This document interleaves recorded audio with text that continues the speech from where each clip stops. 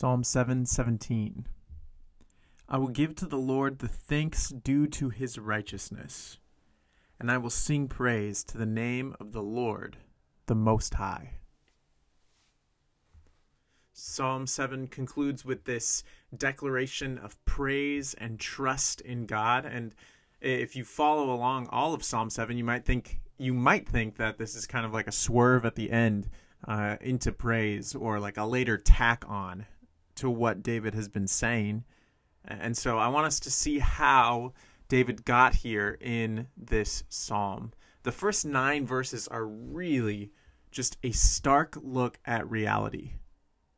And so verses 1 to 2, David pleads for help in his situation. And in 3 to 5, he's really just emphasizing, I'm innocent in this situation. God, I've done no wrong in this situation. And so in verses 6 to 9, he's going to call on God. God, execute judgment. Judge the wicked. Save the righteous.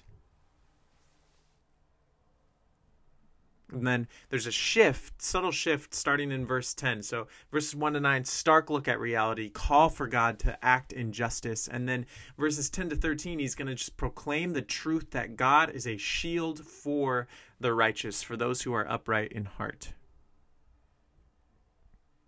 And also in 10 to 13, he's going to just show how God judges those who will not repent of their wickedness. And then in verse 14 to 16, it's this longer explanation of how the wicked will fall by their own devices and wickedness. And so verse 17 is the culmination of both a stark look at reality and a proclamation of truth that God saves the righteous and judges the wicked. And so then he concludes with a prayer of thanks and praise. And we can follow that model in our own lives. Look at reality for what it is, recognize it, and call out to God. And then follow that up with a look at truth. This is what God is like, and this is what the world will be like. And then take that truth stacked on top of reality and proclaim our praise and thanks. And so verse 17 is that. It's a declaration of praise. And David says, I will give thanks to Yahweh.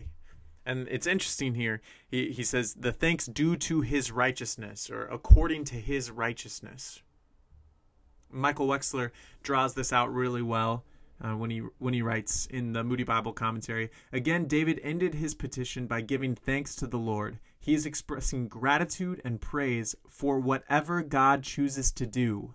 No matter what it is, it will be consistent with God's perfect righteousness. And Wexler goes on to acknowledge that for David, God didn't end this persecution from Saul for years. And yet, in the end, justice was vindicated.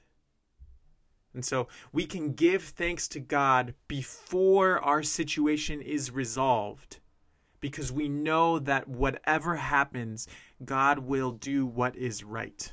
Will not the judge of the earth do what is right? It says in Genesis. And so we give thanks to God, and we also sing praises to God for who he is. So before the situation's even resolved, God, we thank you because you do what is right, because you are a righteous God. And then also, God, we praise your name because you are the Most High God. So thanks and praise. William Dyer really shows how thanks and praise are for both good times and bad times. He says, to bless God for mercies is the way to increase them. To bless him for miseries is the way to remove them. No good lives so long as that which is thankfully improved. No evil dies so soon as that which is patiently endured. And so we thank God for those good things, and we praise him even in the midst of hard things. And so, God, we give thanks to you because you are a righteous God who does what is right. And even in our hard situations now, we can give you thanks in advance because we know that we can trust you. And then, God, we praise you for who you are, because you are the God over all, God Most High. It's in Jesus' name we pray. Amen. And that is the end of Psalm 7, verse 17.